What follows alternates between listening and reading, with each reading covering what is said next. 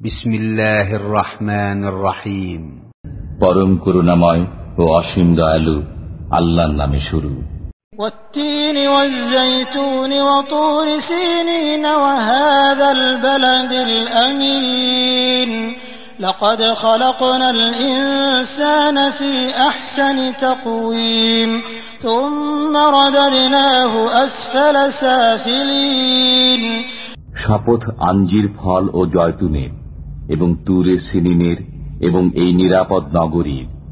আমি সৃষ্টি করেছি মানুষকে সুন্দরতর অবয়বে, অতঃপর তাকে ফিরিয়ে দিয়েছি নিচ থেকে নিচে। ইল্লাল্লাযীনা আমানু ওয়া আমিলুস সালিহাতি ফালাহুম আজরুন গায়রু মামনুন।